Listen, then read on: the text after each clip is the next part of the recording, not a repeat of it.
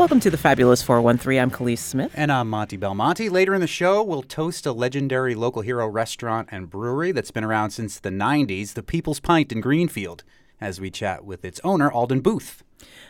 And we'll hear more about the places that didn't make it quite that long, but are still missed here in the 413, with more of your gone but not forgotten emails. Plus, Game Nerd Justin Dowd talking about essential games to keep nearby during stressful times, including a move, perhaps, like maybe if you're ready to go back to school. UMass moves in just a couple of days, and up first, UMass professor Amherst Max Page, president of the largest union not only in Massachusetts, but also in New England, the Massachusetts Teachers Association. When he's not busy presidenting, Max is a professor of architecture at UMass Amherst and is one of the founders of Phenom, the public higher education network of Massachusetts. And a huge UMass football fan, from what I hear. They won their first game. They're totally going to go other than that. Well, I mean, so the question is, are they going to actually keep this streak up, or is it going to happen like last year where they would have a really good first quarter and then all of a sudden would just collapse on themselves for reasons beyond anyone?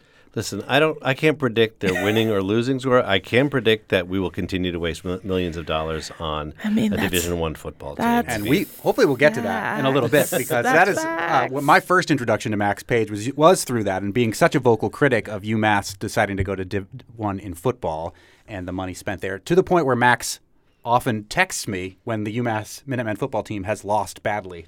Not that I'm a big supporter of Div 1 football. You must have been getting a lot of texts over the last few years. Let me be clear, I love the marching band. And I love the marching band. Yeah, but the marching band is for everybody. Yes. They're for all of the teams. And frankly, our band is one of the better bands. Since I used to I still do, run the board for the UMass hockey games, and I get to hear them in comparison to other people's bands. And there's very few who are better than they are. Hear, hear. Something we can all agree on. Something that may or may not be something that everybody can agree on is MCAS.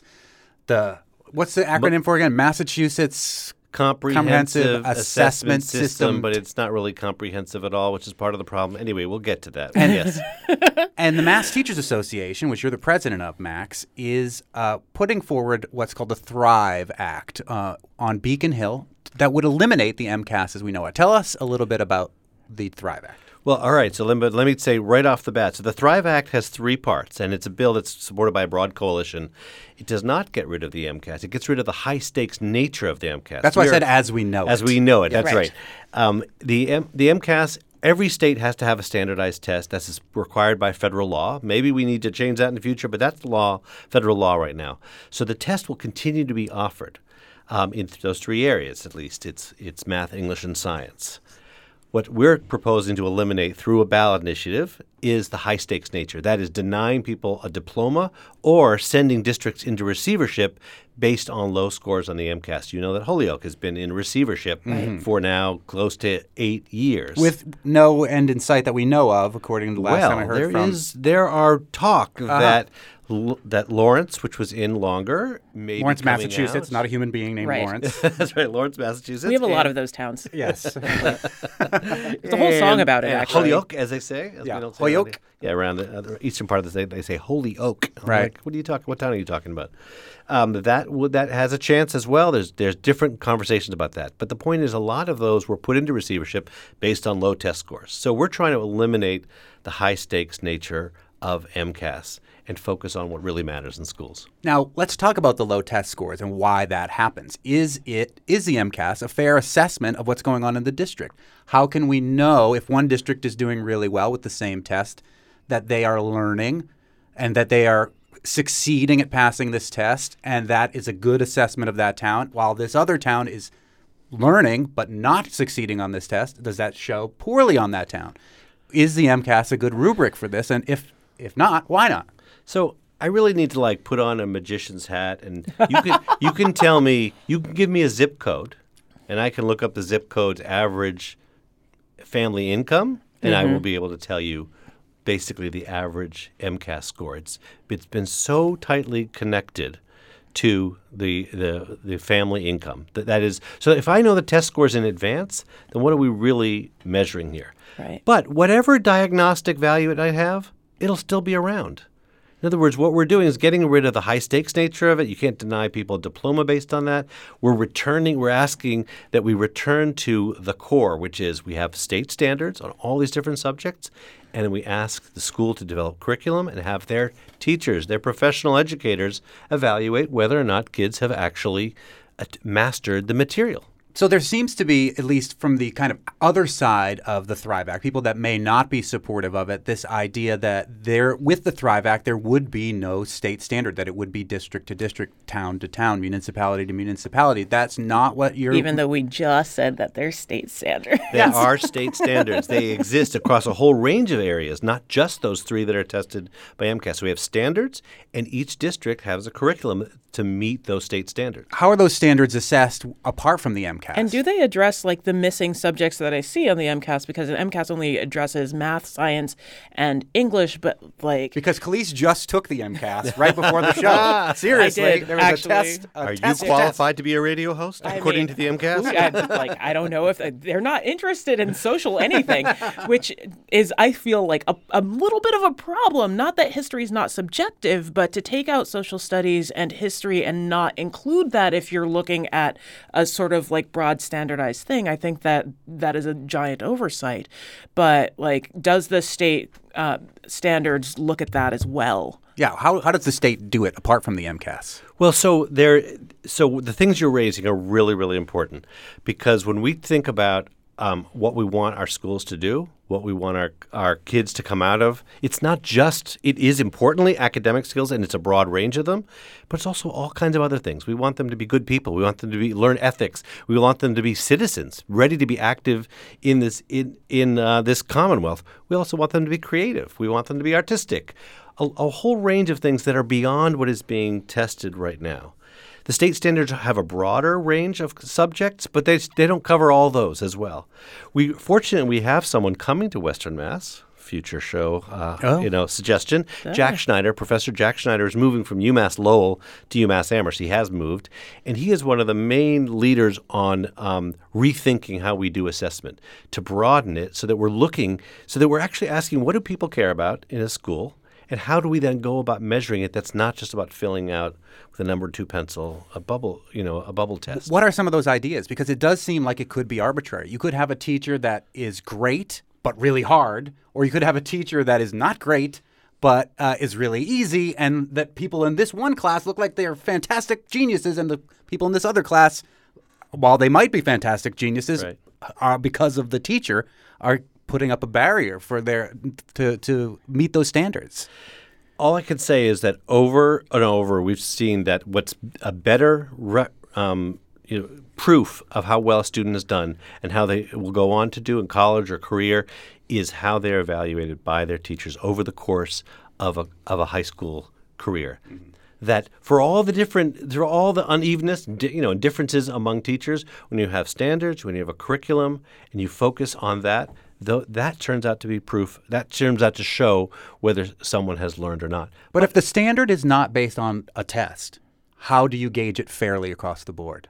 Well, there are the million ways that educators do that, through papers and projects and recitations and performances and all those other ways. And in fact, part of the most exciting work I think that our MTA member, Jack Schneider, is bringing to the table, and people are doing this in different states around the country, is performance-based assessments. Mm-hmm. Let's actually assess a project, something that shows a student has actually learned that area. And now, people will say, "Oh, that's totally subjective." It's not. It's turned out there's a whole system by which we have, blind evaluation of these papers or these musical products or other kinds of performance-based assessments that can be done, and where you get so you have a common response, you have a common evaluation of it. That's much more engaging for students. It's much more close to understanding what we're actually trying to have kids learn. Speaking with Amherst's Max Page, who is the president of the largest union in New England, on the eve of, or a couple days before Labor Day at least. Speaking of Eve, she's a big labor organizer, your wife at UMass as well. Max Page from Amherst, and talking about the Thrive Act and MCAS and whether there can be an alternative way to not make it a high-stakes gambit anymore or contingent upon your ability to graduate, but yet still assess. And being a part of the Massachusetts Teachers Union and the folks that are members of the union, has part of the Thrive Act come about in no small part due to the pressures that they feel on the MCAS as like reflective on their teaching skill too? Absolutely. So this is the desire to transform this high-stakes assessment system comes directly from our members. Over many, many years, they've wanted to do more learning and less testing. This has come over and over again. It's partly about deprofessionalizing this profession. They're sort of they go into the profession because they have these skills, this approach, this style of teaching, and to then say, no, you must teach to the test. And let's be clear, where they teach more to the test is poor communities with fewer resources, tends to be communities of color more, where they say, we have to prepare for this test. We have to spend weeks and weeks preparing for it. It's another thing of like equity versus equality. Yeah. Where this test is concerned and where the implementation of it is concerned That's exactly right. Max Page, president of the Amherst Teachers Association. We're going to talk more about the MCAS. We're going to talk more about the Thrive Act, which is a bill on Beacon Hill, as well as the Cherish Act, something that the largest union in New England is pushing forward in Boston. You're listening to the Fabulous 413 on NEPM.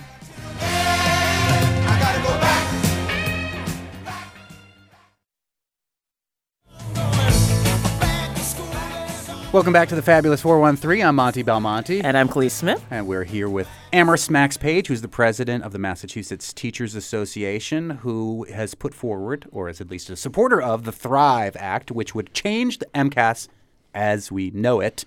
Not get rid of it entirely. Yeah, this is not a repeal and replace type situation, is it? This is a replace. The Thrive Act would get rid of the high school graduation requirement and replace it with standards-based local evaluation by every district. It would also get rid of the receivership, the sending districts into receivership. We've done that 3 times. Lawrence, Holyoke, and Southbridge, failure. Don't trust me if you don't want to. The Boston Globe did a comprehensive evaluation. It has not achieved what it promised to do.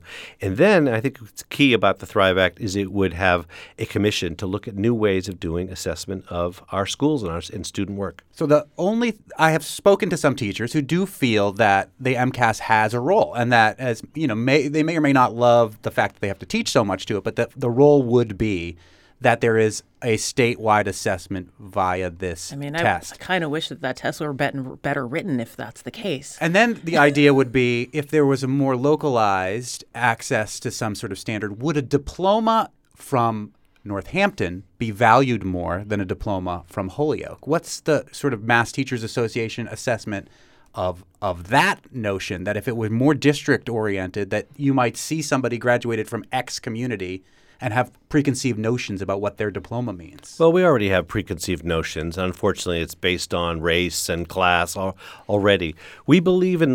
We trust our educators, who have to meet certain standards to become educators, that they are evaluating their students according to state standards. There's a good balance here. We have state standards across a variety of areas, but then we have local districts, and we hire teachers, and we trust them. There's no one more trusted, other than maybe nurses and firefighters, than our educators, our public school educators. And people believe that they have the best interests of their kids at heart. And I just want to come back again, Monty. The MCAS will be here.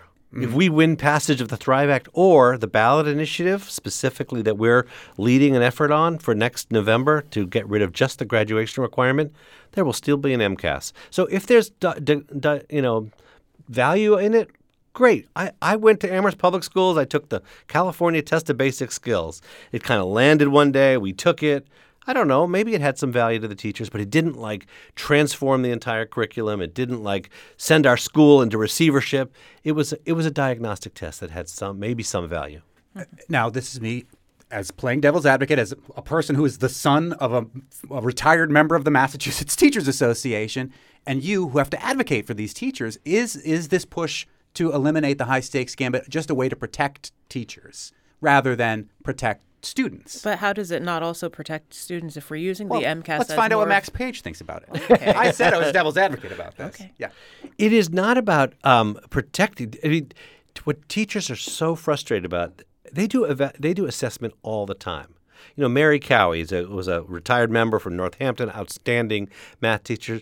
She got really ramped up one time with some legislators who were talking about we need a way to evaluate students. She's like, I'm evaluating students every single day. I know where they are. I know what each one of them needs. The test gets in the way of that. The test and the test prep gets in the way of real learning. And we're seeing that here we are 20 years after we have this high-stakes test. It has not achieved what the ed reformers promised. They said it would raise everyone, it would narrow the achievement gaps. It's failed. Why don't we look at it and go like, you know what? This emphasis on high-stakes tests, which is only in 8 states, maybe it's time for us to do something different. And the new way, the way that is actually much more authentic, is going back to having standards, performance-based assessments by teachers in their classrooms. Yep.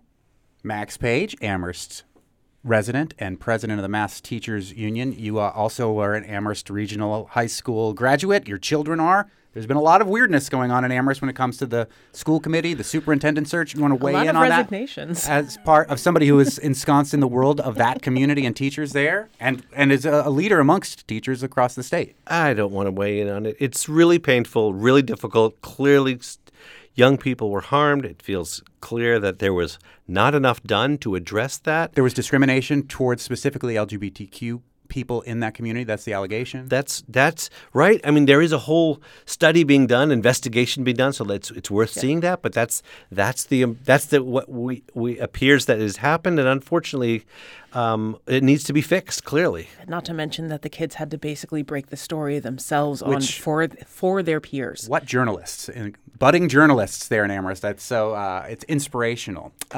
The Mass Teachers Association and you were also big supporters of what's called sometimes the millionaire's tax, sometimes the Fair Share Amendment, that has been implemented and is now being incorporated into the Governor Healey's first budget. What's your take on how that money that was specifically designated towards education and transportation infrastructure is being allocated in this first budget? Yes, the Fair Share Amendment, which we passed last November and was implemented as of January 1, is going to produce, we think it'll produce more than $2 billion every single year dedicated to public schools, colleges, and transportation. Something that took 107 years to get to, and we did it, and we hope it's around for 214 years. But that's it. I mean, it's remarkable. I think it's a remarkable achievement, and we were really proud in the MTA to put so much energy and member funds into making sure this got this passed. Okay, first budget, they incorporated $1 billion. In other words, the legislature said, let's be cautious. We don't know how much this tax is going to generate. We'll only spend $1 billion this year in fair share funds.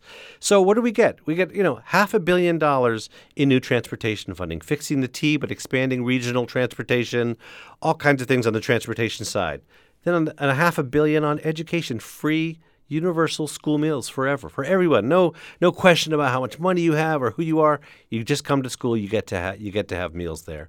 We're having a move towards free community college. We have $150 million for fixing up and greening our public school and college buildings. It's really remarkable first batch of funds going towards our schools and colleges and transportation. It's thrilling. The next big initiative for the Mass Teachers Association, apart from the Thrive Act, which we talked about, which has to do with MCAS, is the Cherish Act, which is not a wonderful song from Madonna. It is what? Well, it is a wonderful song from Madonna. True. It's an okay song. It's an okay song, yeah. She has better songs. That's true. Okay, well, it's a good one. Yeah. It's a good one. All right. So the Cherish Act is something very close to my heart. Obviously, I teach at UMass. You cherish it. And I do cherish Stop it. it. It is... Who's going to make the dad jokes around here? Me. Okay? There's I two guess dads that's in you. this room. All right. You're And not enough room for both of your jokes.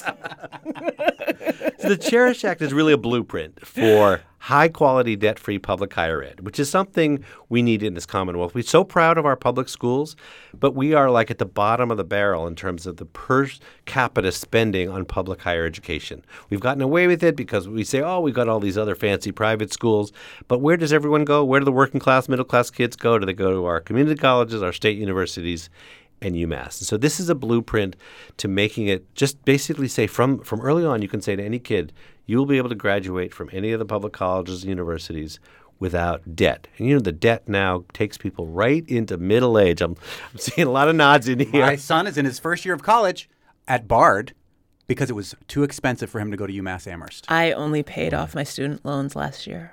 And Khalees is 30. What? I am a year younger than you. All right, she's 44. A good sword.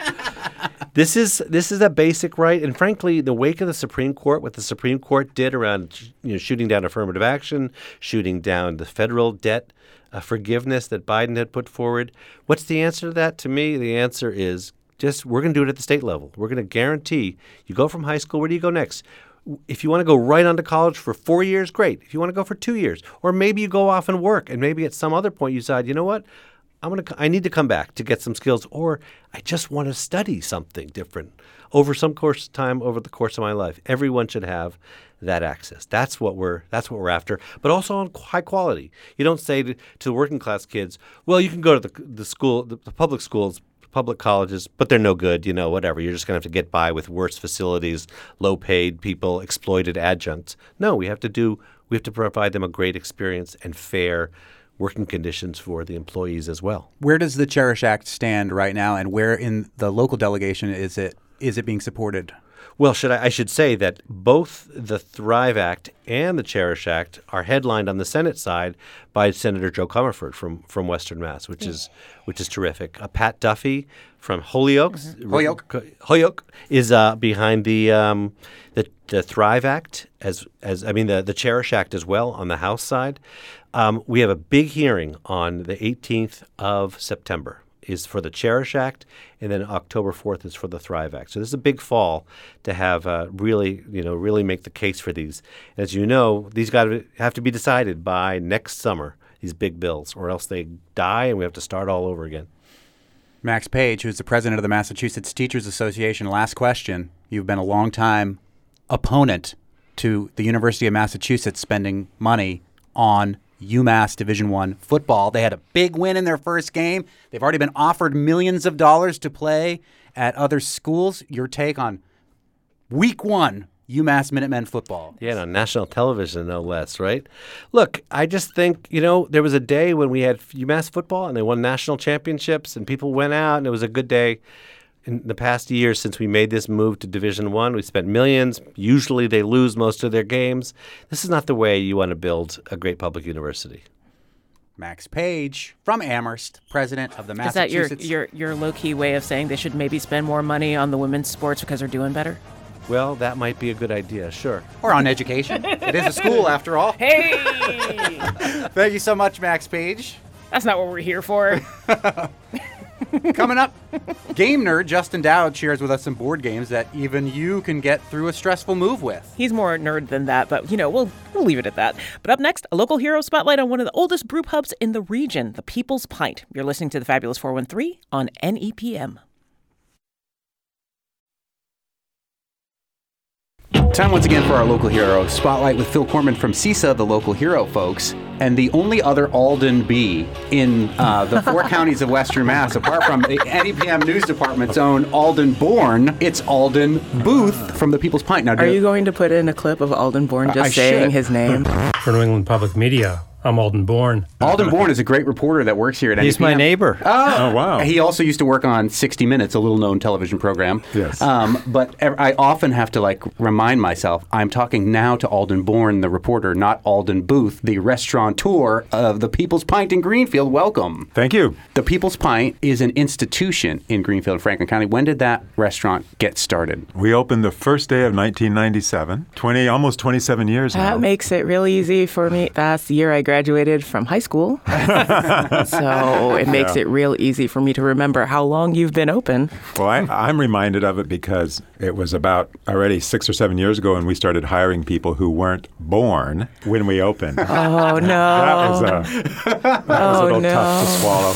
And People's Pint, as the name would suggest, does have an overarching, I would say, socialist-leaning message, and also beer. I mean, it's in the title. Yeah. It is the People's Pint. There we go. So talk a little bit about the mission of the People's Pint when you opened and how that mission continues today. I'm very pleased that our mission, when I look at our mission statement, has really pretty much been the same for this whole time. We've always put an emphasis on what can we do to support not just local businesses, but the people and institutions and organizations in the area, and have never felt like we need to really go too far beyond these few counties in terms of telling our story. And it's always been like, well, I've always believed if you do something and do it well, people will come. It's seasonal food, local food, supporting the local community. It's thinking about our waste stream and really trying to minimize what is thrown away, especially nowadays with plastics. That's been a big issue for me in the last few years, is like, what can we do to minimize plastic use and also to promote staying local? We have a bike program still where we support people who use their bikes, and we give out gift certificates to those people. Talk a little bit about that. How does that work? Well, it's been around for a long time. Unfortunately, now I think mostly it's people who know about it and are just have been cashing in, basically. Cyclists exploiting the good graces Share of the people's meal time. plan. Share the wealth. So we're trying to encourage people who don't normally bike to start biking and take advantage of a gift certificate. But yeah, that's, oh my Lord, I think at this point we've given out gift certificates for something like 200,000 miles of bike miles. So you ride your bike to the People's Pint in Greenfield, and then you Well, no, you show don't up have to and ride get- it to the pint. You can ride it anywhere, and it's a trust system, so that if you, the trust system is you need to use your bike at a time when you normally would have driven. And if you do that, then just keep a record over the whole month. We have a form, and if it's 4 miles, that's great. 4 miles a day, 6 miles a day, 10 miles a day, whatever. Turn it in at the end of the month or whenever you want to, and we'll give you a gift certificate for, I think at this point it's every 100 miles you get a $10 gift certificate. That's cool. That's worth it. Yeah, totally worth it. It's, You're going to start biking here, Monty? Well, we're speaking with Alden Booth from the People's Pint, the iconic landmark Greenfield business that's been there since 1997, and Phil Corman from CISA, the local hero. Folks, before we get into your important piece of the puzzle of Western Mass beer culture, what's on the menu that's coming from our fields this season? And has it been harder because of all the floods that we've been experiencing and more rain coming? Well, our menu is pretty standard, pretty much what we've always done. We have a lot of seasonal items. I could list 20 or 30 farms that we regularly get food from. And it's not just produce. It's obviously fruit, it's dairy, cheeses, ice cream, maple syrup, lots of apples and peaches. Not this year, unfortunately. Peaches haven't been around. But we do the local burgers. We have Hager's Farm right there in Coleraine. It supplies us mostly with all our beef and a lot of tofu. And for a long time, people thought we were only vegetarian. We actually do smoke our own sausage. We make our own sausages, and we smoke pork and have pork sandwiches. But we also have a lot of items on our menu that are not meat. That's another thing, by the way, with climate change and everything. We've really been trying to cut back on how much meat we eat. So we make sure that even our dishes that have meat are small portions. Peanut noodles we've been doing for 25 years, and people still love them. And we do the quesadillas. And the nice thing about a lot of our menu is it is flexible. If you do a quesadilla, you can put Swiss chard in it. You can put kale. You can put whatever's available locally and play around with it. So our menu's pretty flexible. So it's not that easy to source from 20 to 30 farms. And I think if we had another restaurant on here, they'd be going, oh my God. So how do you do that? How are you able to source from so many farms? Do you have a food delivery service that focuses on local? Do you get out on your bike? Is it some combination of the farmer's market? Yeah. How do you do Farmer Michael Doctor, who also rides his bike all the That's right. place, brings all the vegetables to you. Yeah, he's been inspiring to us for years. I remember seeing him biking around the fields out there. It's easier than it used to be. I mean, it's funny you mentioned riding around on my bike. Back in the 90s, that's what I would do. I would just be riding my bike, and I'd stop, and I'd see a farm, and I'd go in and say, I'm starting up a restaurant. Would you be interested in selling us onions or potatoes? And at that point, farmers were like, yeah, sure. No, restaurants had not approached them. They didn't really have a system for contacting and delivering. So it was a little trickier. We would go around with our pickup truck and pick up stuff from all over the place. And we're still dealing with Jekanowski. That's been 25 years of potatoes. Wow. Joe Sikowski. Ice cream from Bart's and Snow's has been with us the whole time. Pine Hill and Clarkdale orchards. And what makes it, I think, easier nowadays is, well, first of all, we do use a distributor. We use Marty's local, and they have been fantastic about supporting local farms. And we know where it's coming from. They tell us. So we know we're getting a lot of local food from them. And then, a lot of these places now, after all these years of CISA promoting local and everything, they contact us. So now a lot of farms have great programs. Kitchen Garden does a great job. They contact us. They say, what do you need? They send out emails about what they have, which is just so different than what it was 20 years ago. That's great. So like we've got the start where you're getting vegetables and fruits from places local, but at the tail end of this, you're composting. In fact, like so last week and before we talked to the folks at the Compost Collective and you were their first customer. Yeah. And that was actually hard for me. I mean, it was easy because it's such a great organization and I wanted to support them. And we did right off the bat. But before that, I had been taking it all home every week in my pickup truck and I have my little tractor and I have the best compost for decades. In fact, actually, for a number of years, I take it home and feed it to our pigs, and they loved it. A half-eaten burger or some peanut noodles or whatever. And we feed a lot to our chickens. So it was a little hard to give that up, and I still take some home. But no, it's been easier. I mean, obviously, as I get older, it's a lot of work to take 5-gallon buckets home, and that was 30 or 40 a week easily because nothing gets thrown away that's organic. It's all composted. And that's amazing because Compost Cooperative comes out of Greenfield. Yeah. It's a worker-owned co-op. It's recitative. Oh, it's just fantastic. It's it feels so cool. good that they're doing well and they're there. So I'm happy to support them. Actually, all the grain from the brewery goes to a farm that feeds their pigs and their goats up in Northfield. Well, that's a nice segue because we are speaking with the People's Pint and Alden Booth, who founded that restaurant and brewery in 1997 in downtown Greenfield. Who is currently your head brewer? His name is Matt Wanamaker. He's brewed in a lot of places. Do you know him? I know him well. I just want to say, what a great last name for someone who brews or makes things. But you are making, okay, well. Well, we only hire brewers that have appropriate names because the one before that was Chris Sellers. Yeah, and he cellars all of his beers and then sells them to you. So what are some of the staples that are part of the People's Pint palette of beers? Well, I had to start with Farmer Brown. I mean, that was supposed to be a porter when we opened, and we were still learning the system. And you were doing the brewing then, right? Dan was. Okay. Dan Young and I started it, and he was doing the brewer, but we trained other people pretty quickly. But that first batch was like, oops, I think we kind of cooked it a little bit too long. That's not a porter. What is it? It's a brown ale. And it has been our number one seller this whole time. Wow. I think it's partly because, it's a great beer, but also because it's not a super hoppy beer, and there's so many hoppy IPAs out there right now. Yes. It's like it's almost like a classic English mild style, which exactly. is a style that is just underappreciated. I was talking to somebody else this weekend about how underappreciated English style beers are, but browns especially, and like the initial wave of American browns being hoppier, being more in that IPA profile.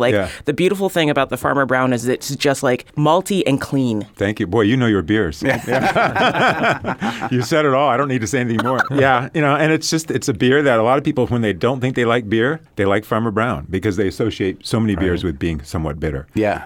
So that's great. Our Pied Piper IPA is our second seller. It's been around also since day one. But it's not one of those traditional New England style super juicy IPAs. I mean, it actually is traditional in the sense that it is an English IPA and then what's considered now sort of a Western IPA where it's all Cascade hops. We're not using the big juicy hops. It's not real hazy. And I like these New England IPAs, but I like having Pied Piper on. And then you're talking about English beers. We had what's called an ESB, an extra special bitter, for years, and we were like, we're going to call it an extra special bitter. It's now called Hope Street Amber, and it still says on the label ESB. But when we got to the point where people were asking for a pint of ESB, I realized, I don't think people know what an ESB is, especially because the word bitter makes people think it's bitter. And it's think actually that not. It's going to be like an IPA, and it's really not. What it is just like a dry ale. Exactly, and not too hoppy. So that one has also been around almost the whole time. And I should mention one other thing, a local collaboration that's supporting a lot of these farms that have been suffering from the floods is that we're going to do a collaboration with Floodwater in Shelburne Falls and with Valley Malt and make a red ale that we then are going to use to raise some funds for the farms. It's nice to have it, 12 taps at our restaurant because it allows us to brew small batches of just, you name it, he brews it, just a huge variety of beers. Want to bring attention to your slippery slope? The slippery slope. Love that one. It has its followers. And the neat thing about slippery slope is that's apple cider from 400 gallons of apple cider from Pine Hill. every year. And so that's a really fun collaboration. As we were driving down, one amazing thing you were telling me is that despite the influx of so many great small breweries over competing with each other, you sell 70% of your beer from the restaurant. Yeah, thank God. What a tough market right now to be selling everything wholesale to stores, and there's only so much shelf space. Has it been interesting watching this transition from 1997 where microbreweries were barely a thing? Sam Adams was the closest thing I think people might have had in their mind at that time. That and Pete's Wicked. Yeah. And Pete's Wicked. And then they were coming. BBC opened a year before we did. Right. To great Berkshire acclaim. Brewing Company. People were excited about that. And there were a bunch of Vermont breweries that had And opened. Northampton Brewery. Northampton Brewery's been around for a long time. And then you had like Magic Hat, and you had Catamount. You had some others in Vermont, Long Trail. It's been a series of waves, actually. Back then, there was a sort of an initial wave. There were quite a lot of breweries. And then it sort of leveled off for a while in the early 2000s. And then it just, what's happened. It's just taken off. Yeah. Alden Booth, the founder of the People's Pint in downtown Greenfield, which has been there. I don't want to do the math because it'll make me feel painfully old to see how long ago 1997 was. So 26 years. 26 January years. 1st will be beginning of 26 27. years. Wow. Remember, I can do this math. I can't do it. I can't even bring myself to do it. And an institution for sure supporting local throughout this entire time, supporting a lot of the ideals that people espouse in regards to eating local and climate change and doing what and you should. And keeping the money local. Like, they don't take cards, and they haven't for... Oh, we do now. Oh, you do we now? We do now. Yeah. I mean, that was a big thing. For years, we didn't take credit cards. And it got to the point where people were like, come on, give us a break. So we finally were like, all right, we do it. Some people told us, you're not going to succeed if you don't take credit cards, which I don't think is true. But we finally did start doing it. Alden Booth from the People's Pint in Greenfield and Phil Corman from CISA, the local hero folks. You can find out about all of our local hero restaurants and farms and what's been going on with the floods at buylocalfood.org. So go make me get a quesadilla. Yeah. Or I always get the wings. That's what I get. Oh, yeah, those things. Yes. I get the Plowmans, actually. I like the Plowmans, too. That's my favorite. Coming up, Holyoke's Justin Dowd of Start Playing Games, talking about essential board games to keep nearby during stressful times, like perhaps going back to school. Or, a move. You're listening to the Fabulous 413 on NEPM. The Fabulous 413 podcast is funded by Northeast Solar, homegrown in Hatfield, Massachusetts, and providing energy savings for their customers for over 10 years. Learn more at northeast-solar.com.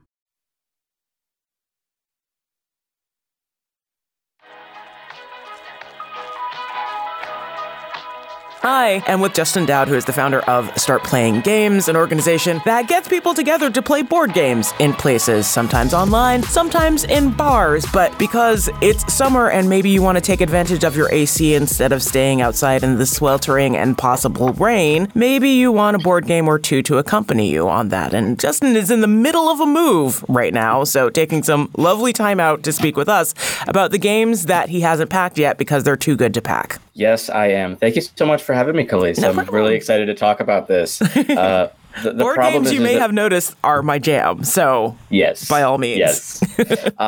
You may have reached out to me about this, and my list got way longer than I intended it to be. Because I have a problem, which you know. I don't know anything about board game problems. I certainly don't have over 750 in my Kickstarter projects total. So, we don't have to talk about that. We'll just talk about these things that we currently have that we like playing with other people. I love it. How did you start getting into board games? There was one on a shelf at an apartment that I lived in, and I opened the box and started reading it. That game was Dominion, by the way.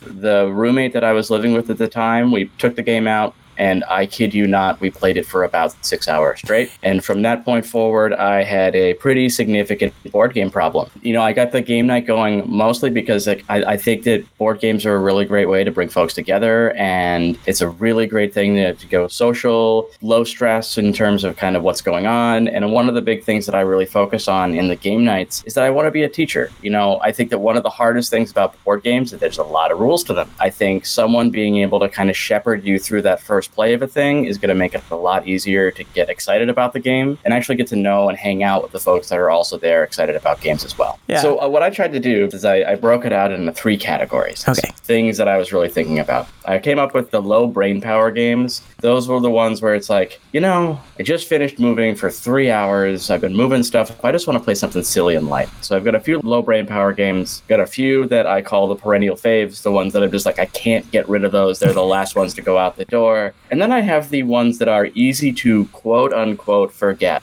They're so small that it doesn't matter. You can just stick them in your pocket, throw them in that last bag. These are the games that are really easy to just kind of get out and get going. Nice. So let me start with some of those low break power ones. The very first one that I would absolutely recommend is a game called Herbaceous. Herbaceous is a lovely game where you are just making little potted plants for your new apartment that you're moving into.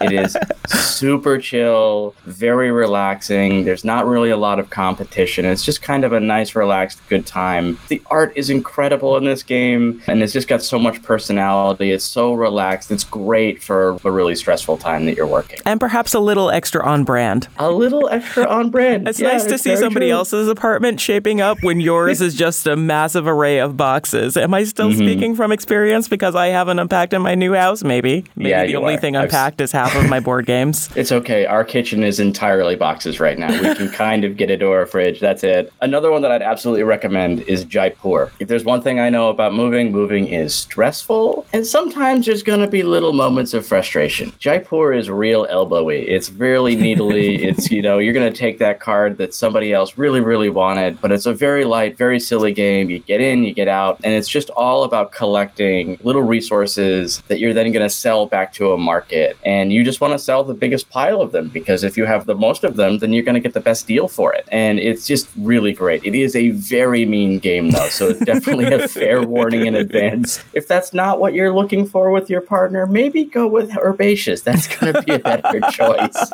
It is a remarkably solid two-player game, though, and fast. It really is. The other one, and this is one that I don't think a lot of folks know about, that I have I love this one so much, is called Fantasy Realms. I'm also going to call this generic name the board game. There is nothing that, when you look at the box, when you look at the name of it, that's going to jump out at you, but it's a really lovely little puzzle game where every card scores points in different ways depending on what it's hanging out with. And so everybody likes a wizard, but we all know wizards are better when they have the wizard staff. So you want to find the wizard card and maybe get the wizard staff card, but be careful because the barbarian is not really good around wizards because they break stuff. And so if you have the barbarian card, you want to get rid of it so that it's not losing you points because barbarians don't play nice with wizards. It's a really silly game. It's a lot of fun. It's like just the right amount of thinky at the end of the day to feel like you're actually making some cool decisions. It's another quick, simple thing that you're not going to be really taxing yourself over. I've got one last low break power game for you, and it's basically a piece of furniture. So I'm going to mention that. This is Clask. Clask is so good. It was the very last game that came out of my old apartment when I moved out of that space. Clask is air hockey without any of that pesky electronics to get the air going. It is a little ball that you're just going to smack around with your hand kind of underneath the table. It is absolutely the best way to really chill out after doing a whole bunch of moving. It is so silly. It's so fun. We played so many games of this when we were kind of getting towards that point where, hey, the only thing that's left in the apartment is this box of Clask. I guess we should play that. It was great. Hey, look, this game is here. We should definitely play it. Absolutely. I can't recommend it enough. I think this one is also really good for families. It's really good for the giant nerds like you and me. It's good for anybody that likes playing is going to have a great time with this, and it's good for all ages too. So if you're moving with a family, I think a young kid is going to enjoy this just as much as us wizened adults are going to have a good time with it too. So some of the easy to forget ones. I can't not talk about Button Shy games. I think I can fit all of their board games, the entire collection that they have put out. I think I could fit all of them into my pockets.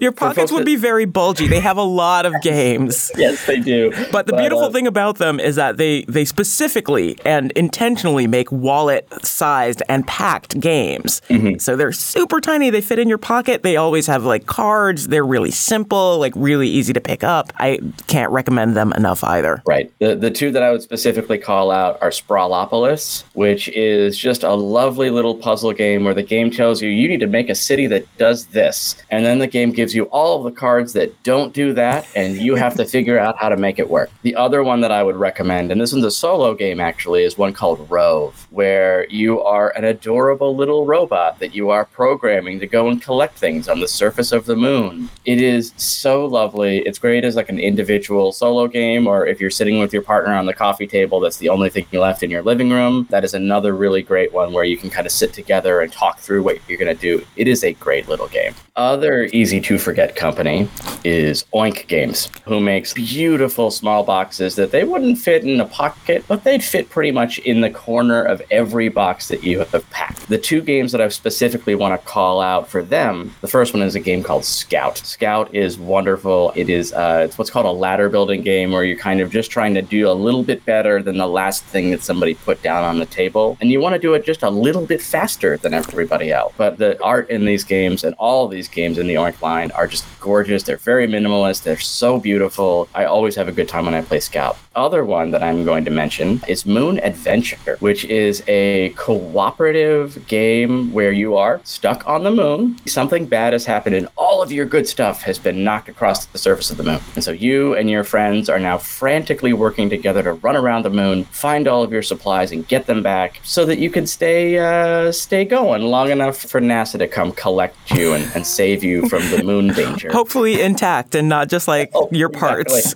Exactly. The others I'm going to call are my perennial favorites. These are the ones that there was no chance that I was going to be sleeping somewhere and these games weren't there. So the very first one is maybe my favorite game of all time. It's a game called Innovation. It is a ridiculous little tech tree building game where you just get a bunch of cards that do a whole bunch of things. Depending on how you play the game, it can be really knifey, or you can be building like a cool little personal engine that does other neat things for you. It's a really versatile game. It's completely inscrutable the first time you play it. And then every time that you play it after that, it makes a little bit more sense. I am embarrassed at the number of games of this that I have played and at the number of times that I have purchased it. I keep releasing new versions and I keep buying them because I love the game that much. I was going to say there was, I think, a new one that just launched on Kickstarter not too long ago or on BackerKit, and I immediately thought of you when I saw it. It was on BackerKit and I absolutely backed it. So yeah, I am so excited to get it. The new version is a big change to the game. We're not going to get into all that, but I am super excited to play more of it. The last game that I'm going to mention is probably the most absurd of all of the games that I've mentioned in terms of just how big it is and how much space it takes up. That would be Brass Birmingham,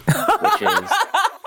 Oh, I'm sorry, everyone at home. I laugh because I know it's not quite an Edge of Darkness or a Food Magnate scale, but it's still pretty big. It is a great big game, but there is no better game about becoming a 19th century business owner in Birmingham specifically, trying to make England with coal. And this is not the game you should be playing when you're moving. Full disclosure. But I have such a great time with it. It is such a wonderful game. There's so much to it. It's a lot. But every time I play it, it continues to just be really, really good, really surprising, which means it was, with Innovation, just on that stack, the games that were the last ones that came over when I was finishing my move. Justin Dow, thank you so much for hanging out with me, suggesting some really great games. If people are overwhelmed by the rules or the things that they encounter in board games, what are some suggestions to kind of allay those fears or talk them back from the cliff, shall we say? Sure. Well, there's two cliffs that we're talking about. There's the cliff that you and I have run towards, Khalees, which is that, we're just going to collect all of them. The board games are our Pokemon. But no, I think if you're worried about board game rules, I think theme can be a really big seller. If you find a style of game or a game that's telling a story that you think is exciting to you, if you love the Marvel Universe, go try and find a game that does some work with the Marvel Universe. If you really like old Victorian horror, there are board games about Victorian horror. So many. Find those things, because the complexity, it's going to feel worth it if you're invested. And so I would really recommend find those things that align with what you really get excited about. You're going to start getting excited about those systems. Once you get in there, a lot of games do a lot of the same things. Once you really start to learn some of the basic rules, a lot of other games are going to get a lot easier to learn as well. Thanks so much, Justin. Congratulations on your move, and I hope that the rest goes smoothly. Thank you so much. We'll have to have you all over soon. Yes, please. Yes. I have all of these games. All of them. Wednesday on the Fabulous No, 413. start playing games. Start playing. There we are. There we are. There's our microphone. Yay! Start playing games. The event Holyoke Justin Dowd started to get people together playing board games happens tomorrow, Wednesday, August 30th, at the Brass Cat in East Hampton, starting at 7 p.m. Every 2 weeks, they highlight a specific game, and tomorrow that game will be Land versus Sea. It is a great game with a terrible color scheme, and it's generically titled, but honestly, it's a really great game. Come on out. It's going to be a wicked good time. I might even be there. Nice. Wednesday on the Fabulous 413, summer ain't over. We've still got almost a month left, y'all. It's still here. We'll celebrate with Shakespeare and Company in Lenox, who have a Bowie-inspired multicultural take on A Midsummer's Night's Dream. Theater from the Bard to Bridge Street when we hear about Pulling at the Roots, a series of 3 site-specific plays staged in an historic barn on the grounds of historic Northampton that move the audience through 3 centuries of Northampton history. I'm Monty Belmonte. I'm Clee Smith. Thanks to the Fabulous 413 team. We'll see you tomorrow.